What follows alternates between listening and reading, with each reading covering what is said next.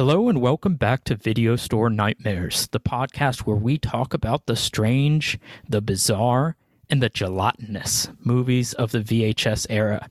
Tonight we're talking about what is one of the holy trinity of 80s remakes, and I think one of the most entertaining movies of the 80s, and that is 1988's version of The Blob, directed by Chuck Russell of Nightmare on Elm Street 3 fame. My name is Luke, and I'm joined by Leland. Listeners, we cover many different genres on our show, like demonic possession, slashers, monster films, cannibal zombie fusion, even more demonic possession, and of course, childhood trauma, because doing this show has taught me that that is certainly a genre. But despite the diversity in this large, colorful pool of possibilities, they all have one thing in common: the subversion of expectations. Well, at least from the mindset of like a Western Eurocentric capitalist society, right? Whether it's the overly aggressive feminism of Faster Pussycat Kill Kill, the ancestral taboos of Janie, the defiance to corporate and government interests in the being, or the scathing critique of religion and a la carte, everything we cover in one way or another seeks to challenge some standard of societal norms. We're not all about just covering offensive sleaze, although that's what it seems like on the surface. It just typically is part of the package. And all regular 5 listeners may be wondering, what could be so subversive about a mainstream 80s horror remake? And to that, we introduce this film as a challenger to the most sacred pillar of not only Western civilization, but possibly all civilization: nostalgia. As of this broadcast, you can find 1958's The Blob basically anywhere to prepare yourself for the remake. There's an HD remaster on YouTube to get you started.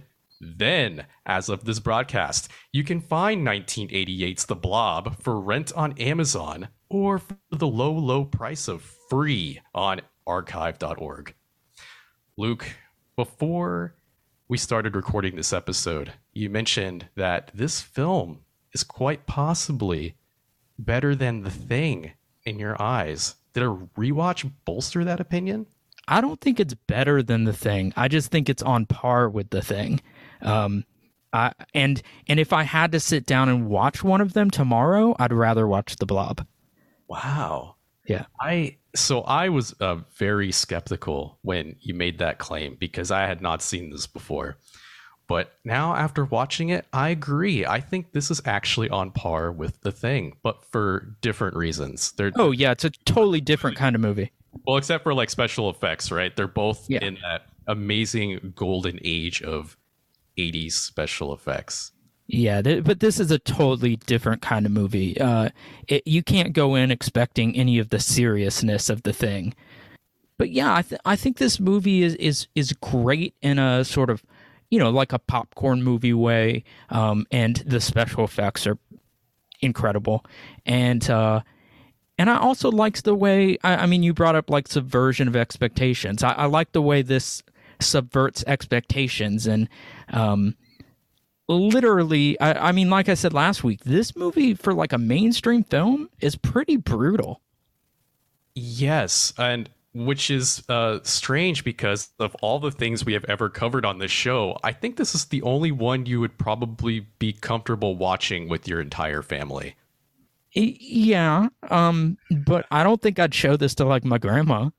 No, maybe not Nana, but you probably wouldn't be too uncomfortable leaving this on with your parents in the same living room.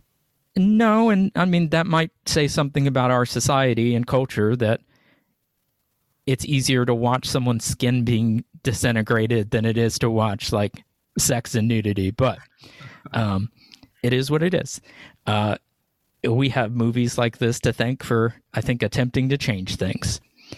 But yeah, so let's talk about some of the making of here. The screenplay is by Chuck Russell and Frank Darabont.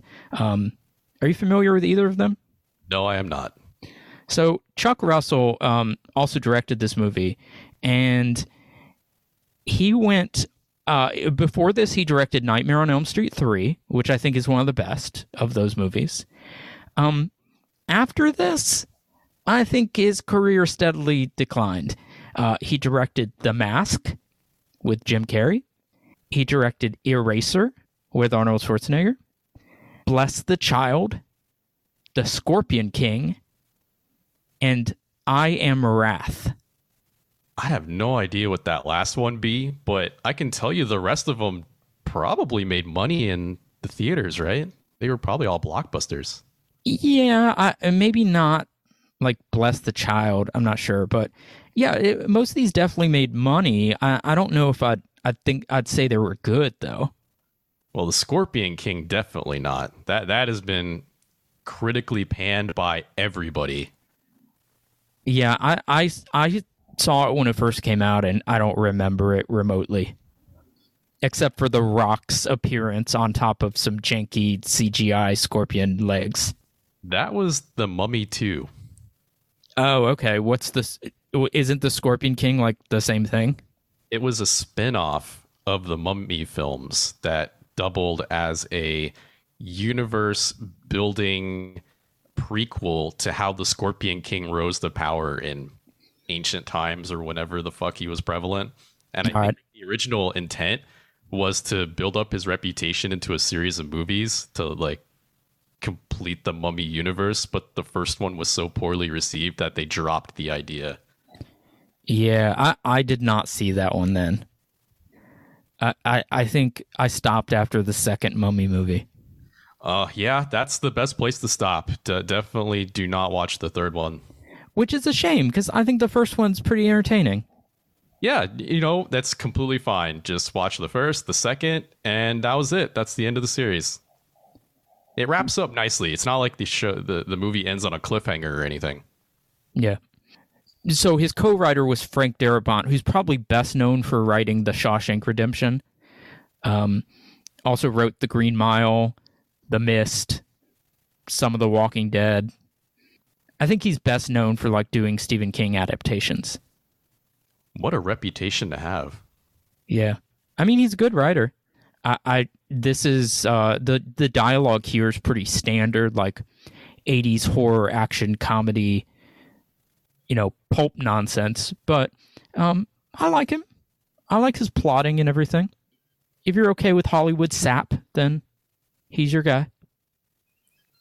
So if you couldn't tell from the intro, although this is a remake, it does take a lot of extra liberties with the source material. The plot is almost completely rewritten. The character's the same, but expanded greatly from their original capacities. This is a film that was trying to capitalize on the reputation of the original Blob, but when it came out, it was critically panned because it was seen as being too far from the source material. I mean, I think that's part of the purpose, honestly. Like, there are certain creative choices in this movie, which we'll get to, that I believe are essentially there to be like punk and anti-establishment, and to like totally contradict the ethos of the original movie. Right. And you don't have to take our word for it, because from what is publicly available, this film only made about 8 million in the box office. Yeah, it was a flop. Yeah, I think the special effects alone probably cost 8 million. Yeah, it's known as a flop, and I wonder if it's because something else was released around the same time that would have stole attention from it. Or maybe people were just burnt out on horror movies by the end of the 80s. I don't know. I really think it was the fact that this script was so radical compared to the first one. Like, they offered Steve McQueen, the star of the original Blob, to come back for a cameo, and he read the script and turned it down because he thought it was awful. Yeah, but I can't imagine like word of mouth preventing horror fans from going to see a somewhat subversive movie. Like, eh, I don't know. I would think that people would have gone out to see this, but maybe there was something else they were going to see instead. I don't know. I didn't look at like what weekend this came out in or anything. Let's talk briefly about the some of the actors, and then let's play the trailer. Our main female heroine is played by Shawnee Smith. What do you think of her? I think the same of her as I think of just about everyone in this film. They were like the perfect textbook cardboard cutout character that you expect in like your traditional like rank and file 80s horror film. Yeah, the characters here are very archetypal. But I think she's really good. I like her performance, and I didn't really know that much about her, but I looked her up, and she's been in two different bands, and I don't remember the names of them. One is a punk band, and one is a country band. But I listened to some of their songs, and they're pretty good. Like she's a pretty good singer. I think every single actor in this film absolutely performs to the best of what that role needs. Like, she is really good at being afraid, screaming unnecessary, but also being strong as needed near the end of the film. It all works out really well. Yeah, I think she's awesome. And then our other main character is played by Kevin Dillon, who is the less famous brother of Matt Dillon. I don't think I've seen Kevin Dillon in anything else aside from this. I know he has been in other things, but have I seen them? Don't know. He was in Platoon. Oh, well, I've seen that. Yeah, I've seen it too, but I don't remember him in it. I mean, realistically, we have probably seen this guy in a lot of stuff, and because he just like looks like everyday white guy, I don't think we're going to be able to pick out exactly. I mean, he's very obviously a Dillon. He looks a lot like Matt. He was the main character in Remote Control. That's kind of a fun '80s movie about VCRs programming people to kill. I have not seen that. I just saw it recently for the first time. I wouldn't say you should like go seek it out, but it's entertaining. All right. Anyway, yeah, so those are our main two characters. But like you said, I think everyone in this movie does a great job. One other thing I wanted to ask about is in this movie, we have a diner slash bar owner, and she's kind of interested in the town sheriff. Did this relationship remind you of anything? So we watched The Being, and I very specifically remember you saying that they probably lifted this relationship straight out of The Blob. So then naturally, I thought that this was going to be a major pillar of character development throughout the film. So imagine my surprise when these characters barely have 20 minutes of screen time. It is exactly like the relationship in The Being, though, right? I guess, but I don't think that's that distinctive. Like, I think this is the exact same thing I said on that episode, but it's not unusual to have people who work in night shift professions to be romantically involved with each other, because that is the perfect time to meet, both on duty at night when like everyone else is basically asleep. And then you can actually spend your off time together during the day when everyone else is working. It's just, that's what happens. Yeah, but it's not just that they're night owls. It's that like he starts the movie by asking her out, yeah. And then there's some emergency that happens while he's at the police station, and he rushes to go check on her and see if she's okay at the diner. Like, it's the exact same thing that happens in The Being. Granted, The Being was made in 1981, so this would have to be ripping that movie off. Well, no, I do not think that this is necessarily a ripoff, because this is something that definitely occurs in real life all the time among law enforcement and waitresses and emergency medical technicians and just all sorts of job positions that require you to be awake at ungodly night owl hours. All right. Well, I just think there's too much coincidence there, but who knows? Frank Darabont, I don't think is going to come out and say like, yeah, all the Oscars that I've won for my screenplays, like it's all thanks to Jackie Kong's influence. I don't foresee that happening. So that would be a great acceptance speech, right? I'd just like to say thank you to Jackie Kong, and then everyone else is like, what? Who?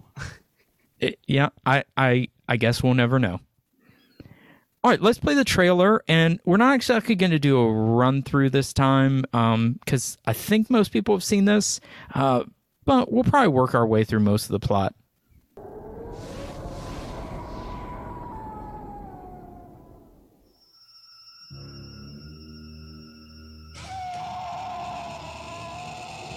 If it had a mind, you could reason with it. If it had a body, you could shoot it. If it had a heart, you could kill it.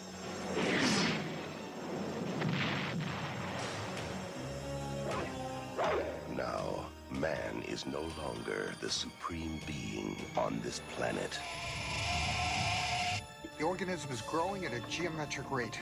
By all accounts, it's at least 1,000 times its original mass. Nobody believes me about what happened tonight. What did happen? You were there, you saw. Plasmic life form that hunts its prey. Predator. I want that organism alive. I think you ticked it off.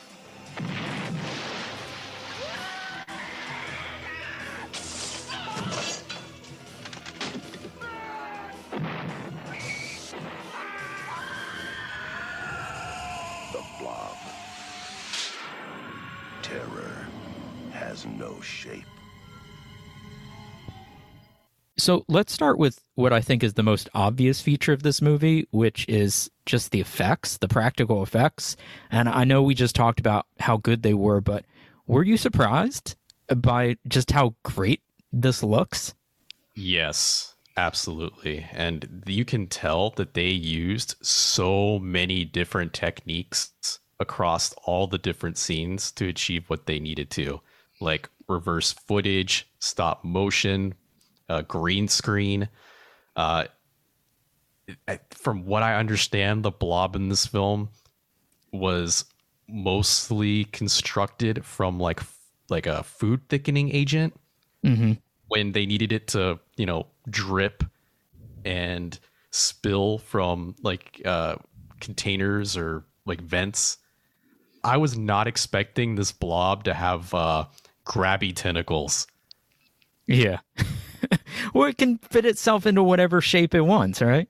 Yeah, but I watched the original probably a week before this one.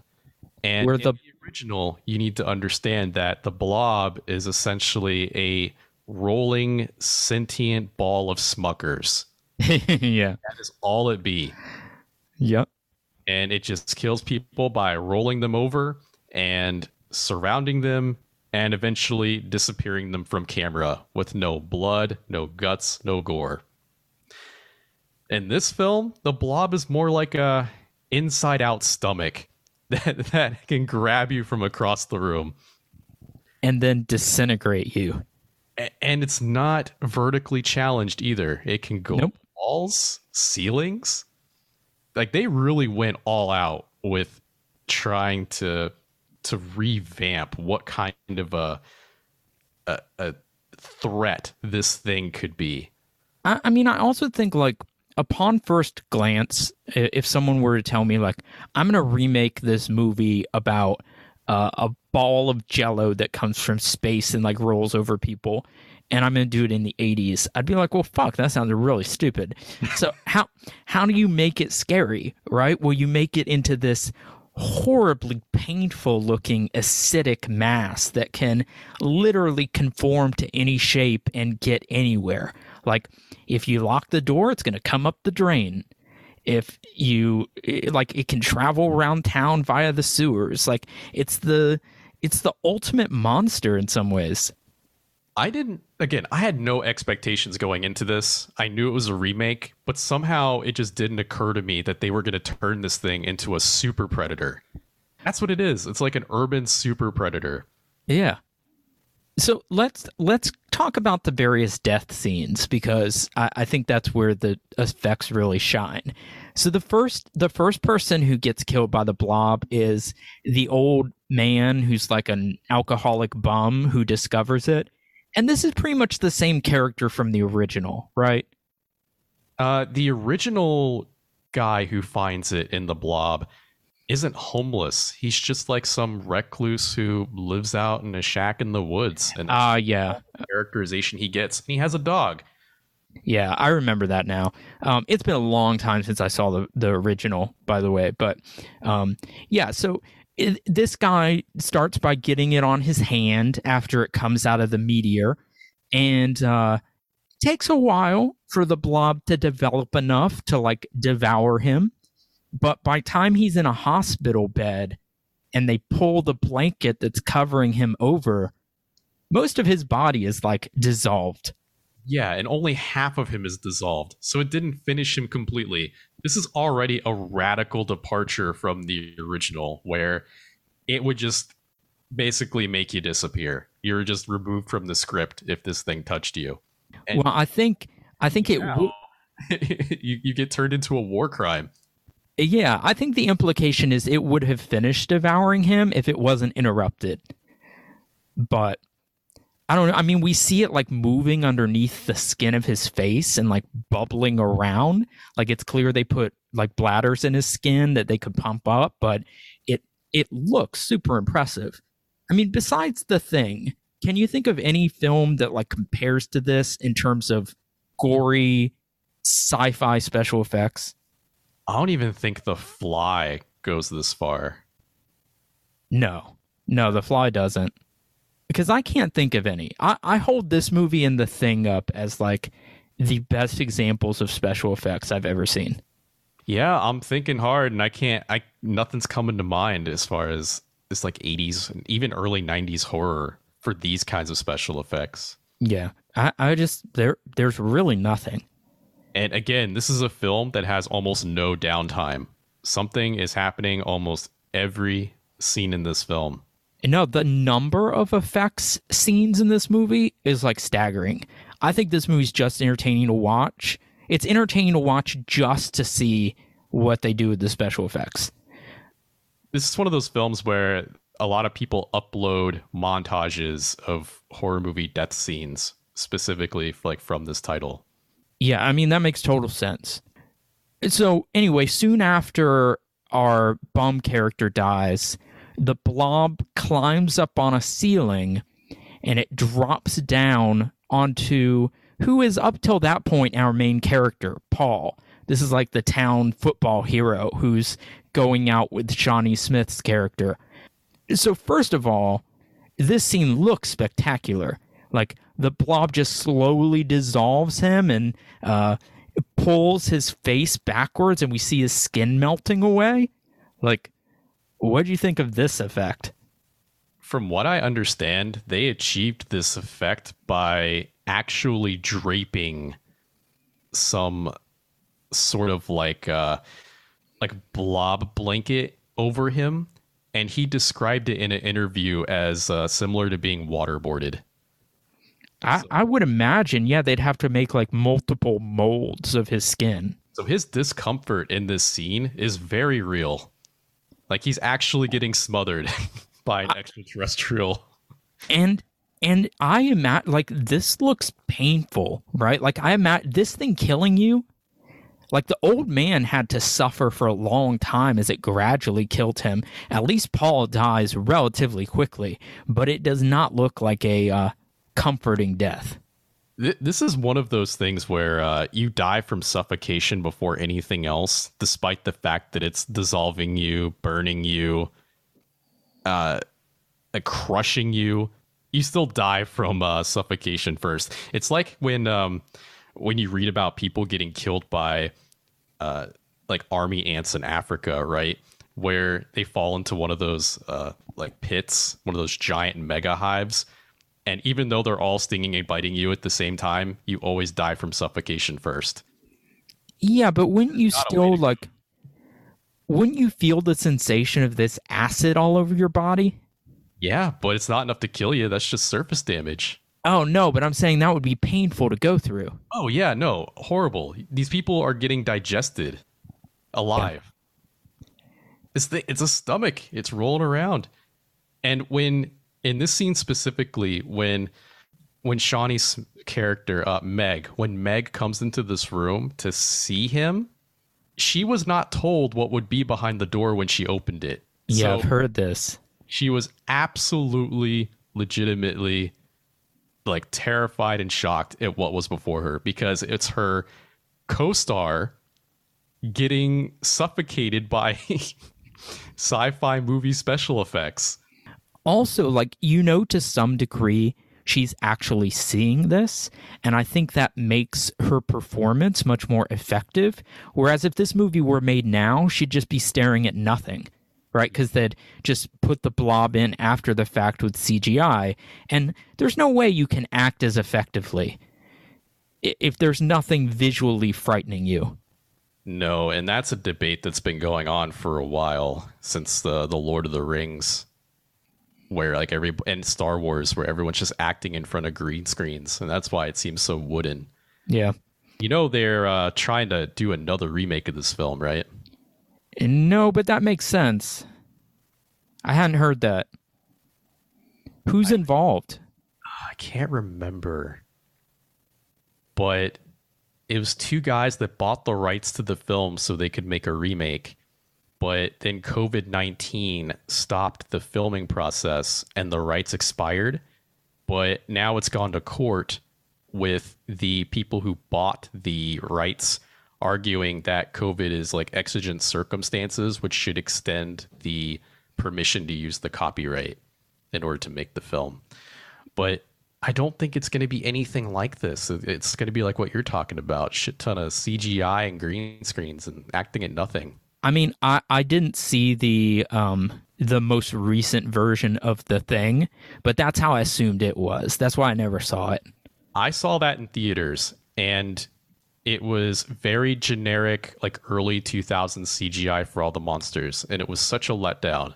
But then years later, I read that the reason that those effects were in the film was because the producers saw all of the actual practical effects that they put into the film and thought it didn't look good enough in HD, and thus forced the director to put in CGI over it. That's a real shame. It is in my like darkest dreams that maybe one day the original cut will be released with all the practical effects still in. Can you think of any directors working today that you would actually trust with a Blob remake? What about the guy that directed Dune? Can you imagine his like epic take on the Blob? See, like, so that's Denis Villeneuve, and I'm sure, like, if he directed one, I would be first in line to see it. Like, I want to see what the fuck this guy's doing with this story. But that's not who I would want to do it, because he's not gonna make a fun movie. His Blob is gonna be metaphorical, right? It's gonna be like existential doubts. It digests your soul instead of your body. Right. Yeah. I think Sam Raimi or Peter Jackson could do it, and that would be it. Oh yeah, Sam Raimi. Because if you think of a film like Drag Me to Hell, like he's capturing the gore effects and the combination of comedy and horror that actually works, and there's just no one else out there aside from those two who have a mastery of practical effects. Okay, so before we continue this part of the discussion, we have to talk about the very big thematrical differences between the original and the remake. Yeah, I was going to ask you, like, what was your initial thought when Paul was killed so early in the movie? So again, I had no idea what I was walking into, but as soon as he started to like look up at the ceiling as it like, was getting ready to pounce, like it became very apparent to me that they were going to kill this guy. And I was just like, wow, I definitely don't know where the fuck this is going anymore. And I can see why this would upset people at the time, because although this concept of killing main characters is popular now, it wasn't so much a thing in the late 80s, early 90s. In fact, another movie I can think of that takes advantage of this sort of plot device is Terminal Velocity. At least I think that's the name of the film. It is a Steven Seagal action film. I think it was what he did after Under Siege, back when he was actually famous, where his character is touted in the trailer and the plot as being like the leader of the military team that's supposed to defeat the bad guys, and then they kill him off in like 20 minutes. So it's supposed to set the audience up for, you know, the gloves are off, fucking anything can happen at this point. And I mean, I think Psycho was the first film to really do this, right? But in the Blob, we have the added expectation of we think it's going to adhere to the original storyline, where the Paul character, or the equivalent of the Paul character, like, is our protagonist throughout the movie. But I think you're right that as soon as he dies, you know the gloves are off and literally anything can happen in this movie. And they don't spare anybody in this fucking movie. Like, kids, animals, they're all fair game. Yeah, that's why I say this has a body count. This movie is brutal as fuck, because there are no sacred cows. It literally kills children. Like the first movie, you talk about sacred cows, you know, takes place in like 1950s small every town USA where everyone knows each other. It's basically like if you've ever seen the Andy Griffith Show, or if you know that shit, it's the same thing. You know, small time sheriff, small time diner. People have like grown up, you know, picked up careers, businesses, and died in this town for like generations, and nothing has changed. It's just full of good old, you know, maple syrup, pancakes, American breakfast, American values, right? Like the stuff that keeps getting put in all the propaganda from like World War II about what we need to defend from fascism. Like, that's this whole thing. And you know, watching it, that the main character is going to be invincible because he's like Johnny Every Guy from America. He's like, I don't even think he's a football player, but he's got that like confident, young, teenage American personality that's played by an adult. And then he has his like wholesome girlfriend, and they don't do anything evil. They probably go to church every Sunday. You know, nothing's going to happen to them. Right. The remake says fuck all of that. Yep.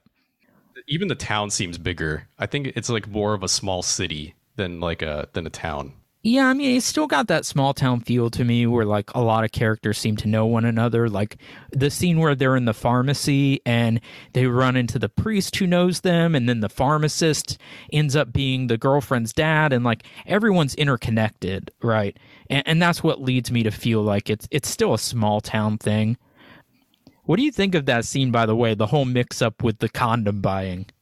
As soon as that scene finished, I was thinking that scene was so strange. I wonder if it was like inspired by like a real event. And sure enough, I think one of the screenwriters said they had something similar happen to them when they were growing up. I think the humor actually works in this movie. Like, I think stuff like this is actually funny. Yeah, I don't think it's dated. This film is actually surprisingly modern. Yeah, it's very, I mean, maybe it was ahead of its time. Because remember, The Thing, like John Carpenter's The Thing, the 80s version, that bombed too. Did it? Yeah, that was a box office disaster. Well, I mean, I think we're starting to see why not many of these films came out then. Yeah, because I mean, that movie and this one to a lesser extent are like, I mean, they're popcorn movies. They're very entertaining and action-packed, but they're also very dark and depressing and brutal. You know, it's not like your typical movie where the good guys win. Well, I mean, the good guys do win in this one. Sorry, spoilers, but I suppose it's a bit of a Pyrrhic victory, right? Because a lot of the town is kind of left in shambles by the end. I know. I mean, so spoilers, but a lot of the main characters we start to get attached to are dispensed pretty quickly. Like Fran, the diner owner, and the sheriff. Both of them are wiped out. What, 30-minute mark? 40? Yeah, that sounds about right. So let's talk about their deaths. The diner owner is in a phone booth trying to call the sheriff, and then she sees his face float by as the blob envelops the phone booth. I did not expect them to kill this sheriff off camera. This dude, is propped up as being a major obstacle for between the blob and the city, and the blob just rolls him over off camera. So unceremonious a death. Yeah, but see, they have to do that for this shock moment where his face floats by. Oh, I loved it. I don't think they needed that. That was the perfect way to do it. I just was not expecting it. Yeah, speaking about the sheriff, this is a tangent, but I've always found it really dumb that so many people, like the parents and the deputy, all think that Kevin Dillon's character, like, killed the old man somehow or killed Paul. Like, they were dissolved. What do they think he did?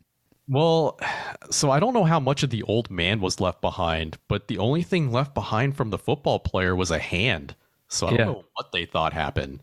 Yeah. And I did think that was a little odd, but I was willing to go along with it for the sake of the narrative. And I think it pans out just great. Yeah, there's nothing that like holds me up. I just think it's silly. And to some degree, this movie should be silly, right? It's about a giant blob. And like there's got to be some silliness inherent in this concept. There are two main law enforcement characters. We got the sheriff, and then we got Sheriff Erb, and then we got Deputy Briggs. And in the Blob, the original, they kind of play this good cop, bad cop setup where obviously Sheriff Erb is like a very understanding guy. You know, he's trying to reach out and like, wow, you're telling me a crazy story here about some jelly eating people, but maybe he's not quite telling the truth, but something's obviously wrong here. Let's just follow him and see where it goes. While the deputy's just like, these kids are nothing but trouble, throw them in jail. And so what happens in the original? The sheriff is basically vindicated for believing the honest, good-working, Christ-fearing American who did his duty and reported to law enforcement that trouble was happening in the town. And the deputy is just kind of like, pushed to the side.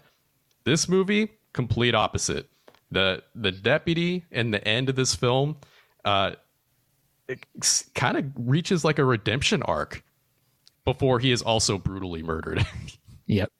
But back to Fran in the phone booth, when the blob eventually just like crushes the phone booth in on her, and her body just like, I don't know how to describe what her body does. It just like collapses and bends around. It looks really brutal and also really cool. Yes, this scene is amazing. Can you imagine that? Well, first off, when you actually see the end result, you can tell that it's a mannequin or like a doll of some kind inside a phone booth.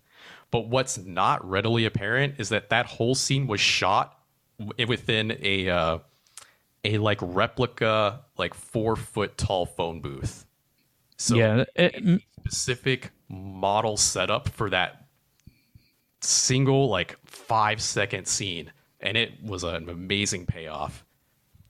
It's almost like the pressure of the blob crushing the booth is what killed her before it even like poured into the cavity of the phone booth, right? The cabin. Yeah, that's what it looks like. It looks like she just gets crushed. But yeah, it's really cool. This whole scene is really awesome.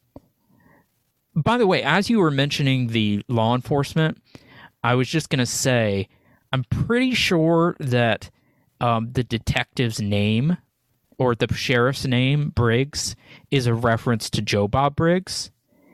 And because Joe Bob would have already been a thing at this time. And I think that our main character, the Kevin Dillon character, his last name is Flag, which I'm pretty sure is a reference to Cash Flag, who's also known as Ray Dennis Steckler, and he's known as like one of the worst directors of all time. He has those awful movie titles, like he did The Incredibly Strange Creatures Who Stopped Living and Became Mixed Up Zombies. He did Rat Fink a Boo Boo. He made some really terrible movies. Sorry, you said Rat Fink a Boo Boo? Yeah. Yep. All right, no, I just want to make sure I heard that right. Yeah, there's a story there, but I won't go into it. Another one of his titles that I like is The Hollywood Strangler meets the Skid Row Slasher. Anyway, so he did the Lemon Grove Kids Meet the Monsters. I think I get the picture. Yeah, so I'm pretty sure those are references. I just thought about it when you said, Sheriff Flag. But what are the other?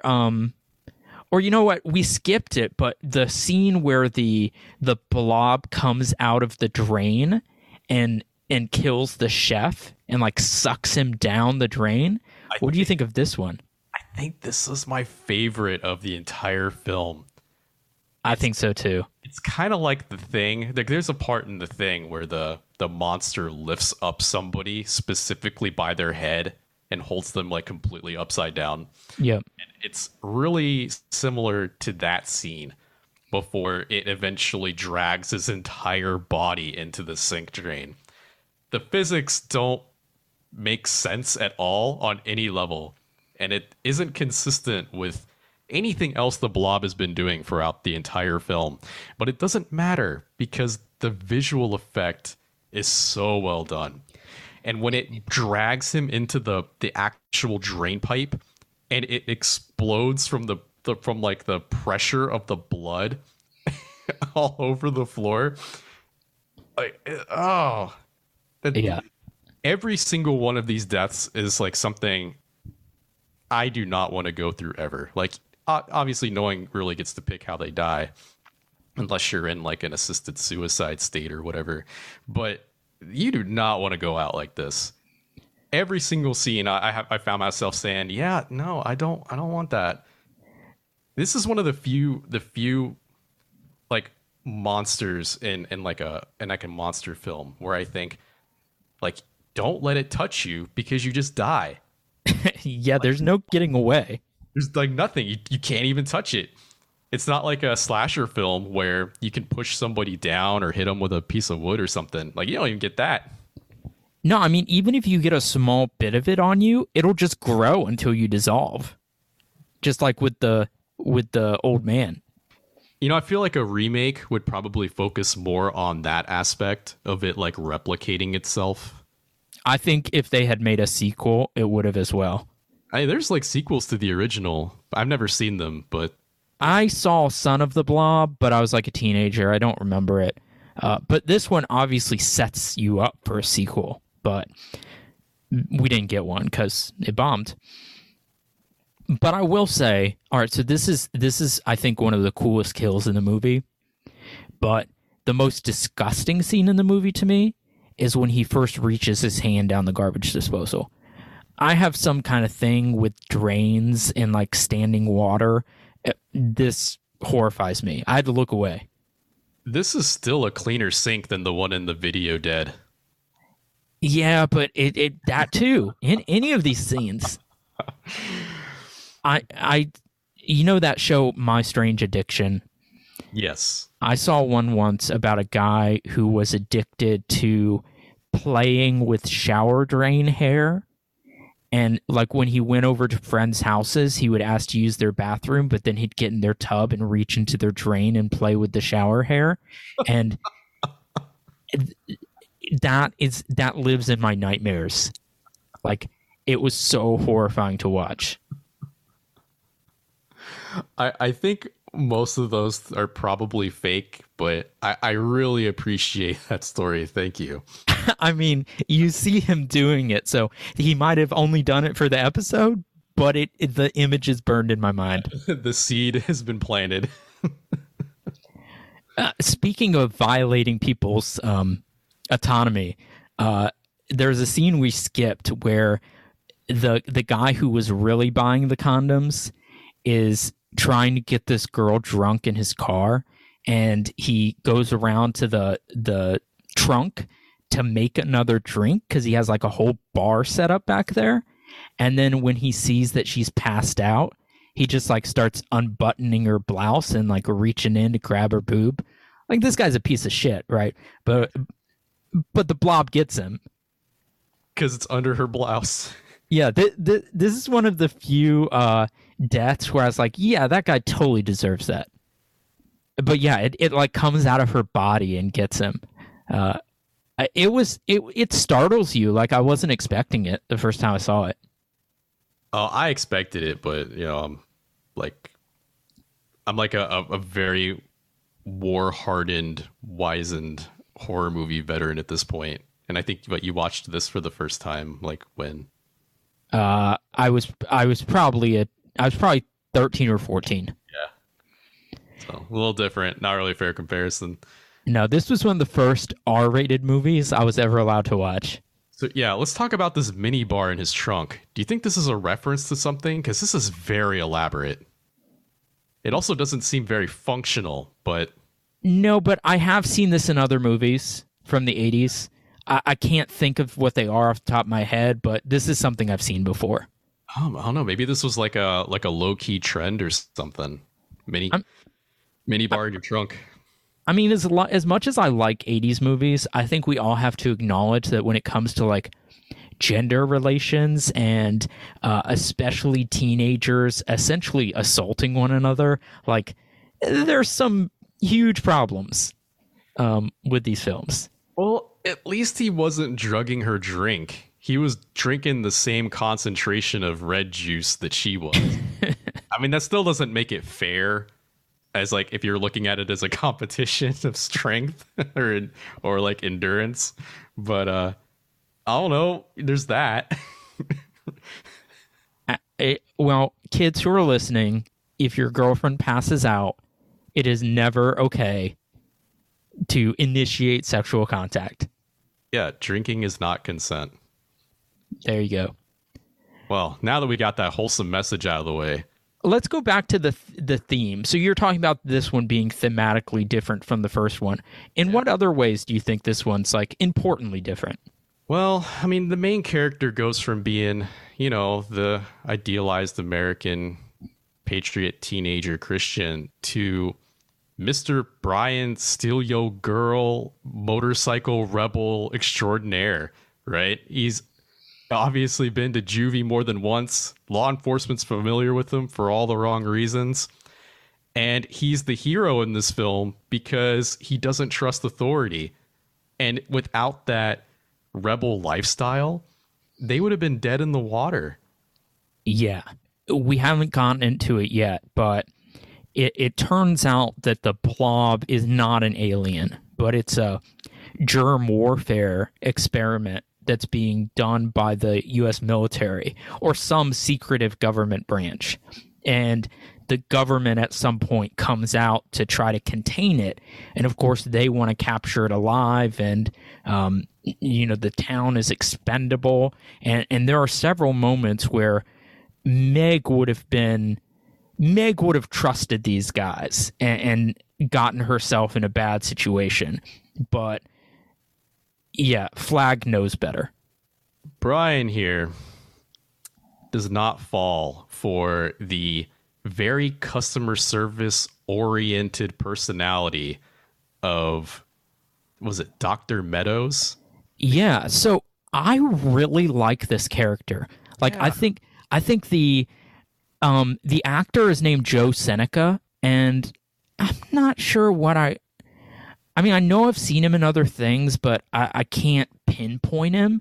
But in this movie, he really does come across as kind of like a pseudo-corrupt government bureaucrat that can speak really well and come across as like really genteel and friendly.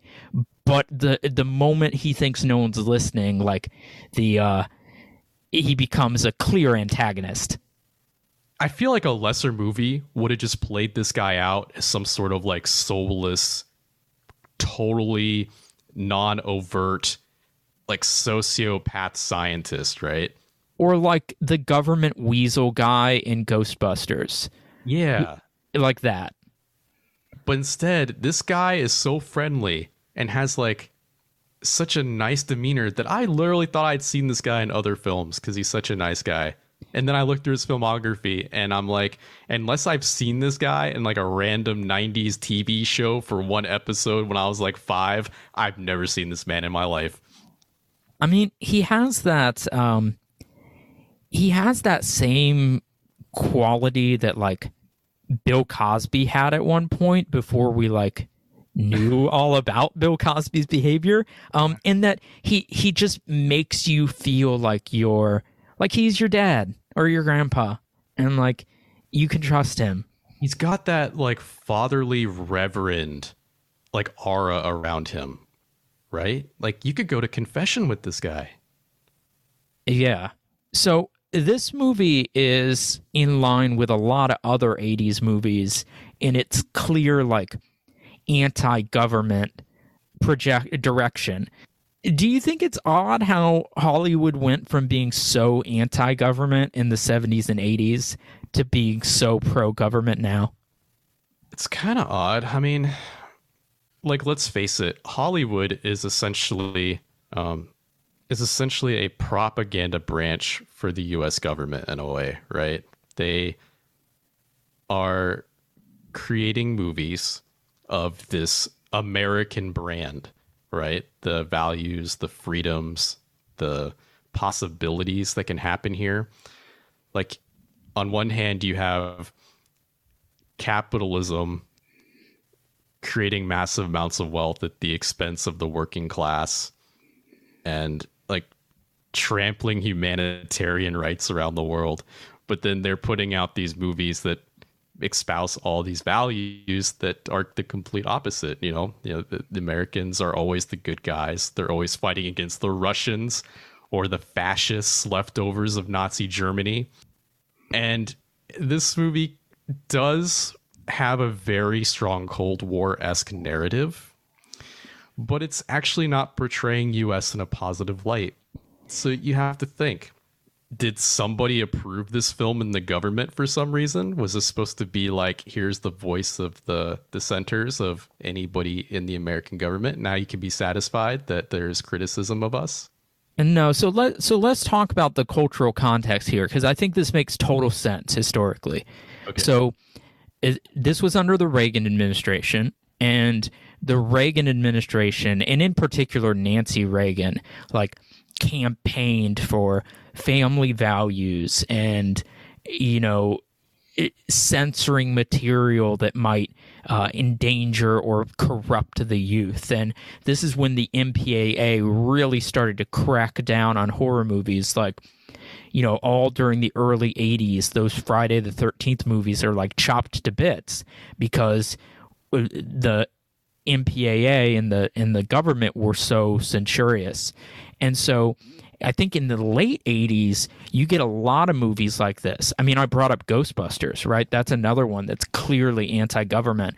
And I think it was angry liberals like striking out against the government, and especially the government's habit of trying to censor them and be culturally oppressive. I think it fits right in with Flag being our hero, the sort of anti-establishment sort. Like, this is kind of a punk movie.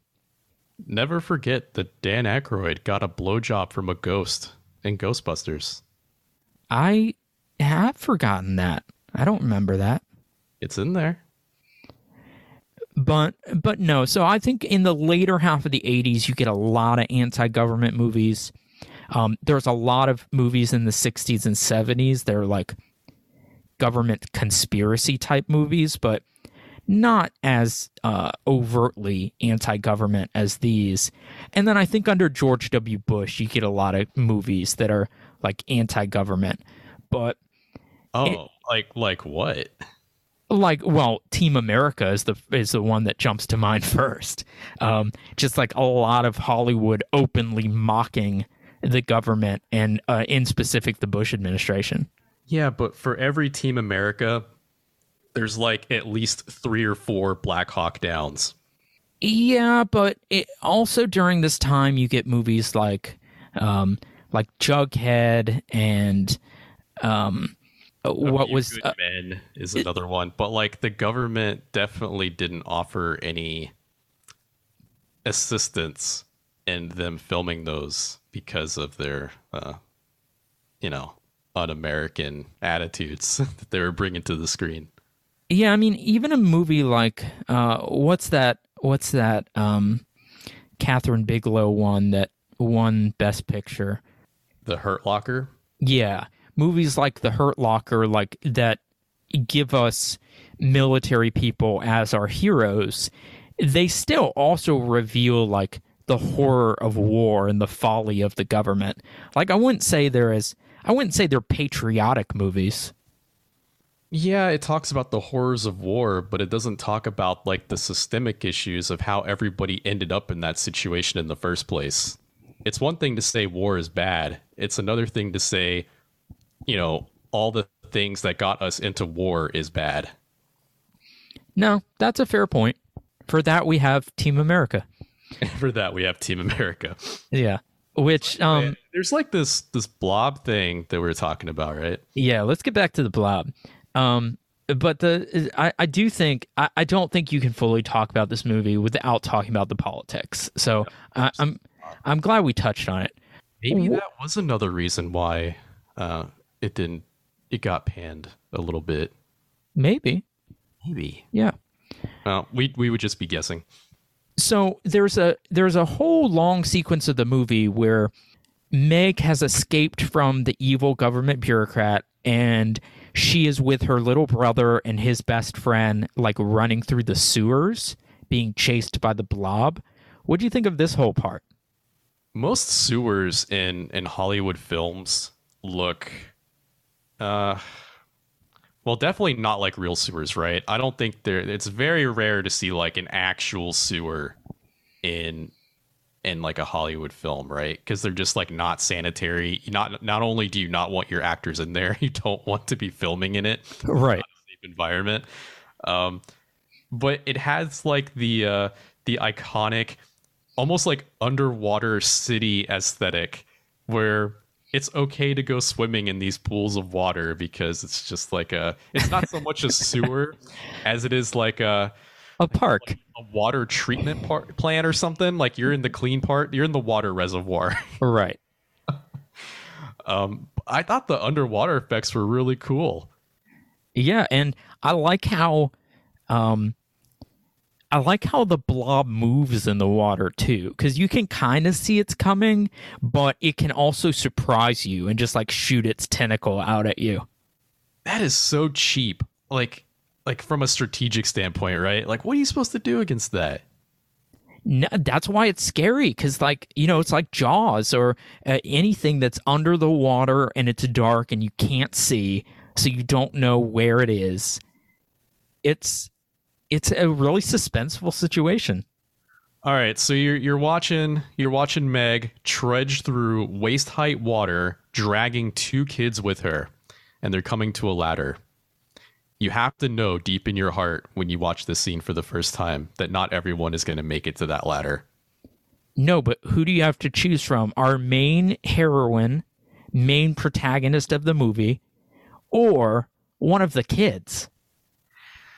Well, I didn't think this choice was going to be very hard because I don't think they're going to kill off Meg just yet. Not like this.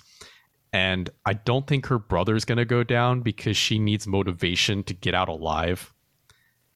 Well, let's face it, this kid in the yellow jacket's been kind of obnoxious the whole film. Yeah, he's super obnoxious. He wears headphones and listens to his Walkman in the movie theater. How obnoxious is that? They basically sneak out at night to watch a rated R slasher film in a theater. Garden Tool Massacre. And the 2-minute blurb of this film on the screen, I felt like was it was targeted towards us. I mean, it's clearly like Friday the 13th. Yeah, We've got a guy in a hockey mask, like threatening a girl or something. you got a dude and a girl, and they're like out on a picnic blanket under the stars. And then there's just some dude with hedge trimmers, like an electric hedge trimmer, like trimming the bushes. And he's like, oh, that's weird. There's a guy over there trimming the bushes. and he has a hockey mask. But wait a minute. It's not hockey season. Do you like when movies do a movie within a movie like this? Yeah, I think it's great. You know what? The Being had it too. So maybe they ripped that off from The Being as well. I mean, I think the best example of that is Demons, the Lamberto Bava movie. I think we almost get like whole second movie in that one.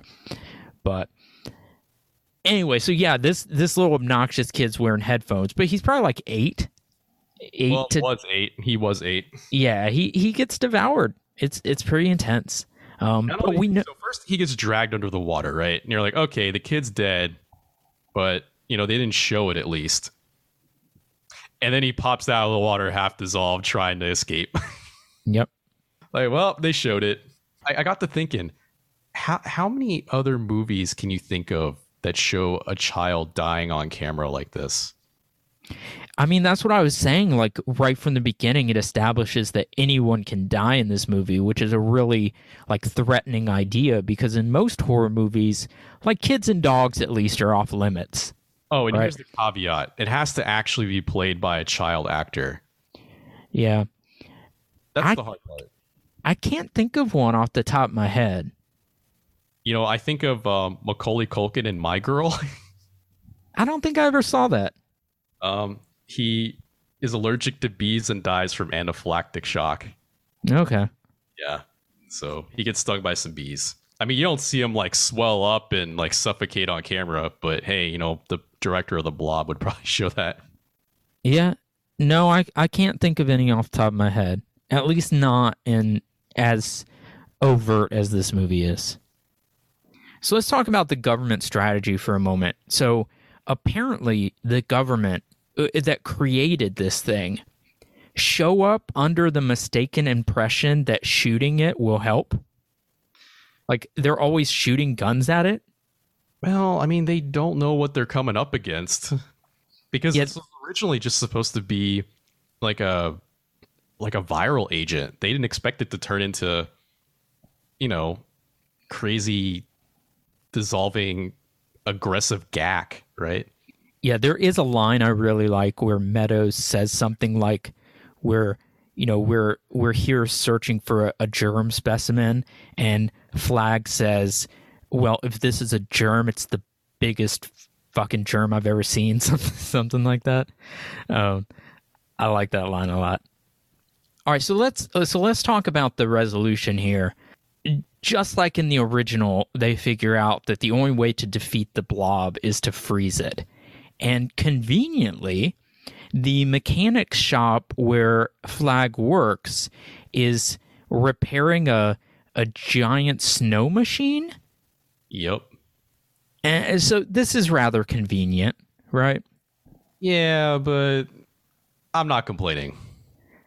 Well, they try to freeze it bit by bit, but it's a giant fucking blob that is indestructible, so that's not working.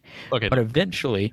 Compare this to the original, where in order to take down the threat, they have everybody in the town go get every single fire extinguisher that they can get their hands on, bring it to the diner that the Blob is currently enveloping, and they all shoot it at once with fire extinguishers to freeze it. Yeah, is that really worse than what happens in this film? No, by comparison, this makes more sense. And yeah. I don't know what better solution I would come up with, but it's a little silly. But anyway, they finally freeze it because Meg goes full badass and puts some kind of explosive on it and then shoots the explosive, so the whole snow truck explodes and soaks the Blob in, I don't know, liquid nitrogen or something.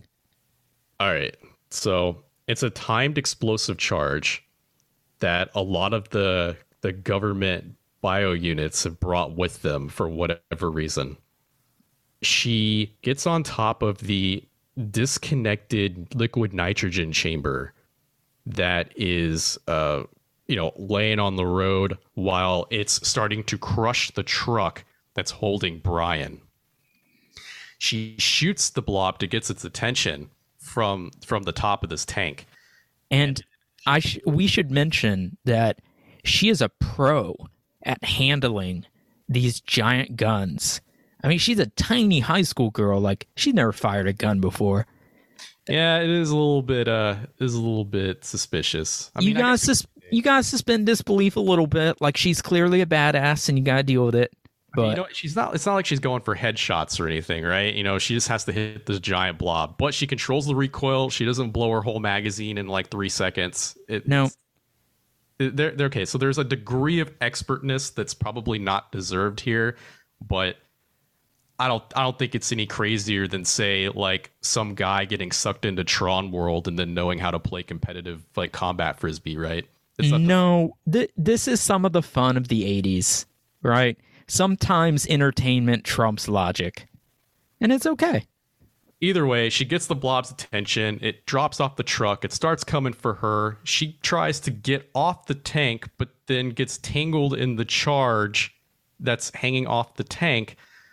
Brian hops out of the truck, runs around to where she be somehow before the Blob gets to her, gets her down from the tank, and then the charge explodes when the Blob is right on top of the tank and gets totally frozen into tiny bite-sized bits.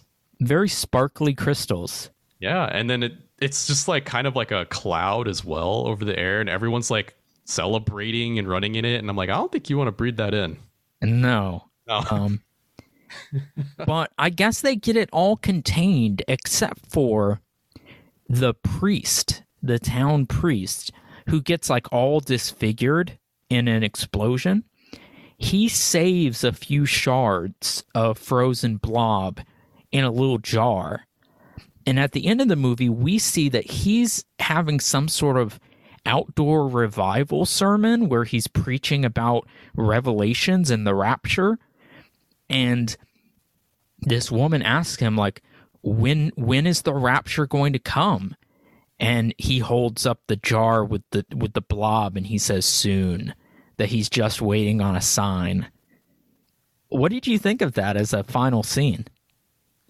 So Reverend Meeker is not a character in the original film, but it really feels like the original film is missing a Reverend. Yeah, having a town reverend was a thing in a lot of these movies. But he starts off as what you'd expect a little small town reverend to be. We talked about the comedy relief scene in the pharmacy where he witnesses the one teenager buying condoms. And we see him again a couple times in the film where he sees the Blob and, exclaims like, oh my God, or my Lord, or something like that. And he starts eventually sort of like degrading into like a primal form of sermonizing, right? Like he goes from what you would expect the small town reverend to be into like a doomsday like prophet. Even before he's disfigured, you can see there's kind of a transformation, but his experience with the Blob has changed him. And then getting absolutely scarred and maimed by an exploded flamethrower kind of pushed him over the edge completely. Yeah, I'll also add, I don't know if this was intended or not, but this guy looks like he's straight from central casting for like pedophile role. Right, like he looks creepy and sleazy from the very first scene.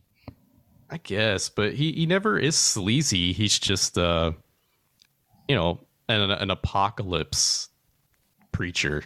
Yeah, not that we see, but I always had the suspicion that if there had been a sequel, it would have delved a lot more into his character. We will never know. Nope. Unless Sam Raimi or Peter Jackson heeds a call and makes a sequel. But yeah, I really like this as an ending because even if there isn't a sequel, I like it's not really cliffhanger, but it's not a happy ending either. There's just enough like uneasiness to it that I think is really effective. I mean, a lot of monster movies have an ending like this, right? You know, we killed the queen alien, and then camera pans deep into a sewer cave system where there's like one egg that starts to hatch. Yeah, but this movie doesn't just show us that, like, oh, they missed a shard of Blob in the freezer or something. It gives us this really crazy-looking priest character giving apocalyptic sermons and keeping this little bit in a jar in order to herald the end of times. Like, this is more interesting to me. I guess we can just throw, like, Christian extremism on the pile of...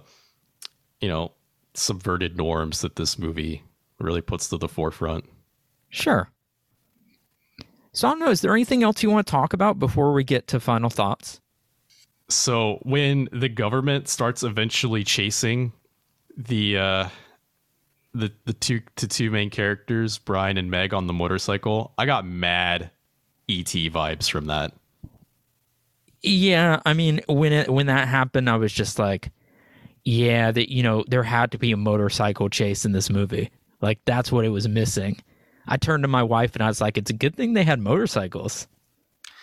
Oh, man. Yeah, and we didn't talk about it, but there's the scene where Brian drives his motorcycle into the sewer to save Meg, and then he has to do a sick half-pipe motorcycle trick around the blob in order to secure an escape. I actually thought this was pretty cool. Yeah, I on paper, this sounds like it would be really cheesy, but it fits. They really made it work. They made a lot of shit in this movie work that I don't think was supposed to. No, it takes a lot of skill to like pull some of this stuff off and not have it just be absolutely ridiculous. So I looked at I looked at past reviews for this film to see why it bombed. I haven't looked at anything retrospective, but I would put my money on this film being more highly regarded now by a long shot. Yeah, I think it's pretty highly regarded now. At least among the horror community and like critics that like horror movies. So I'm glad I watched it. I definitely shouldn't have waited this long, but I had no idea because, again, this film doesn't carry the same reputation as The Thing and The Fly. You hear about those constantly. Yeah, no, I think this deserves their company. But we're getting into review territory. Go ahead and give your final thoughts. Yeah, this is review territory. So I was very pleasantly surprised by this remake. The Thing is one of my favorite films of all time, not just horror, but of any film. And this film actually comes really close to it, if not on par, for, like we said, completely different reasons. I do appreciate the social commentary, the anti-government, antitrust commentary about how the military views civilians as collateral damage in the wake of developing a weapon that could, stop the terrible invasion of the Russians that, never happened.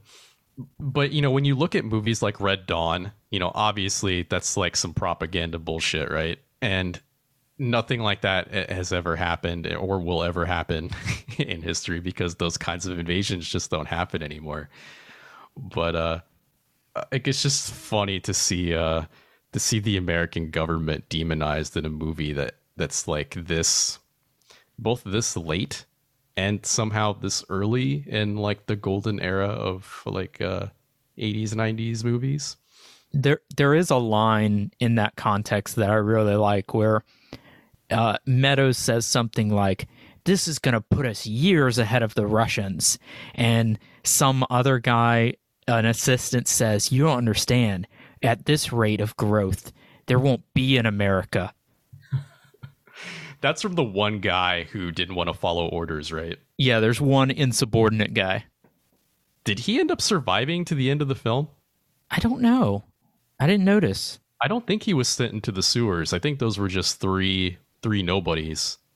4 nobodies? Well, one of those guys is played by Bill Moseley, who horror fans certainly know. He plays Chop Top in Texas Chainsaw Massacre 2, and he went on to be in all the Rob Zombie movies. So he's kind of a big name in horror, but he just has a kind of cameo here as one of the soldiers in the sewer. But going back to the film, this movie ruffles everybody's feathers, right? It goes against the establishment on so many different topics. But more importantly, as I said, it defiles the nostalgic feeling of the original Blob. And it got so many people, I guess, butthurt over completely changing the plot, the tone, the narrative, and everything that the original stood for, except that they both have like a homicidal slime monster in them. One is just obviously more dangerous than the other.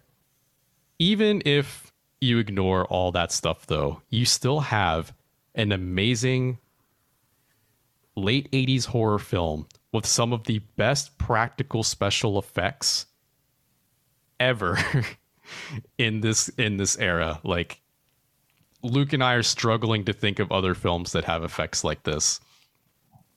Have any come to mind? Nope. Like, I'm thinking of Dead Alive had a lot of gore in it, but that was like all obviously fake, over exaggerated stuff. Yeah, I mean that movie's visually fun because it doesn't look convincing, because it looks ridiculous. This movie, if there were an acidic blob monster, this movie I think looks pretty real. Yeah, I mean, if there was actually a giant rolling predatory stomach, this is how it would kill people. And the death scenes aren't just all one-dimensional. Like, yeah, there's a ton of people that get dissolved and stuff, but there's a point where the blob gets so big, it just crushes a guy that's running away with a giant tentacle. It just slaps him. It doesn't even eat him. It kills Deputy Briggs by reaching in through a gap in a barrier and pulling him in half. Yeah. Through the doorway, and we never see him again.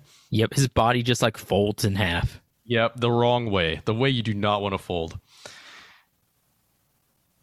So like, even like from a horror aesthetic perspective, like it's just extremely well executed in almost every facet. And to me, it is absolutely criminal that I haven't seen it before now. This is an easy 4 stars. Yeah, I mean, this movie, it might seem mainstream or like out of character with the films we typically do. And that's what I thought at first. I mainly just wanted to do it so Leland would have to watch it. But it's anti-authoritarian, anti-religion, subversive nature, like, does put it in good company with the films we typically do. And maybe that's part of what attracts me to it. I am not a defender or liker of remakes for the most part, but if you're going to do a remake like this, where you're basically like holding a middle finger to your source material, I'm all for that. Because at least you're bringing something new to the conversation. You're using your art and entertainment to like make a cultural point. And I think especially for like an entertaining popcorn movie, that's really impressive. This movie's scary. It's absolutely brutal. We know from the very beginning, because of the twist where the football hero gets killed immediately, like, we know that anyone is fair game, including children, which puts us off ease throughout the entire movie. It's action packed, it's funny, the acting is all good, and The special effects, as Leland said, are truly some of the best of all time. The only thing that I think is pretty forgettable here is the score. Like, I'm a music guy and a soundtrack guy, so I always comment on the music. It's pretty forgettable here. It's standard, like, 80s Hollywood, weepy score.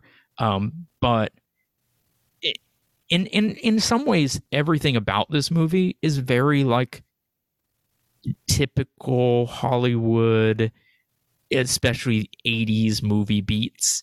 But that's fine. Like, we have to have movies that do those things well too, right? And so I agree, 4 stars.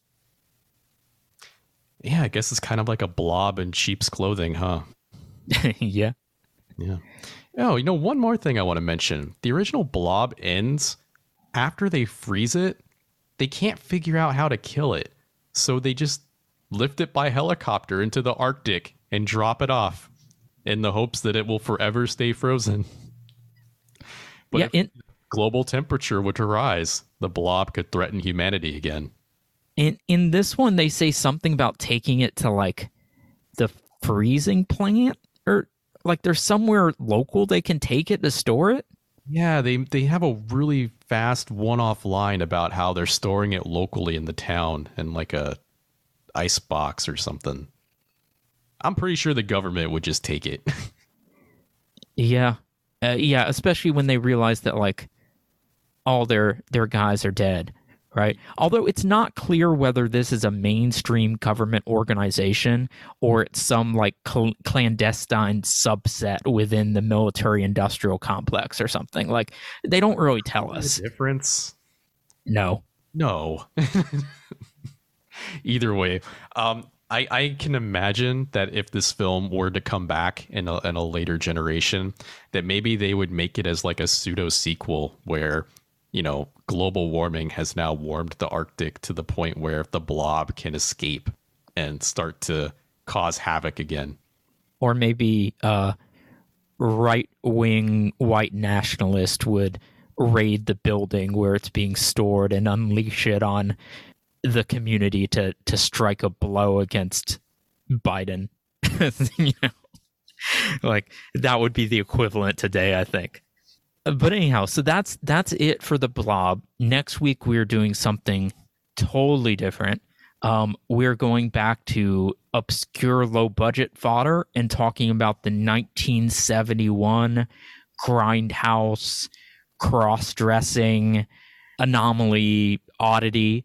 Sometimes Aunt Martha does dreadful things. This will be a first-time watch for you as well, right, Leland? Of course. It's been a while since I've seen it. I don't remember it very well, but I remember it being odd and unique enough to warrant another watch and some conversation. And I love the title. So if you have not seen that, I think it's pretty easy to watch. I think it's on YouTube. Check out Sometimes Aunt Martha Does Dreadful Things and join us next week. In the meantime, you can follow us on Instagram at video.store.nightmares, where I post everything that we do. And that's it for this week. Leland, do you have any last words? Thank you for your continued support. All right, sounds good. We will see everyone next week to talk about Sometimes Aunt Martha Does Dreadful Things.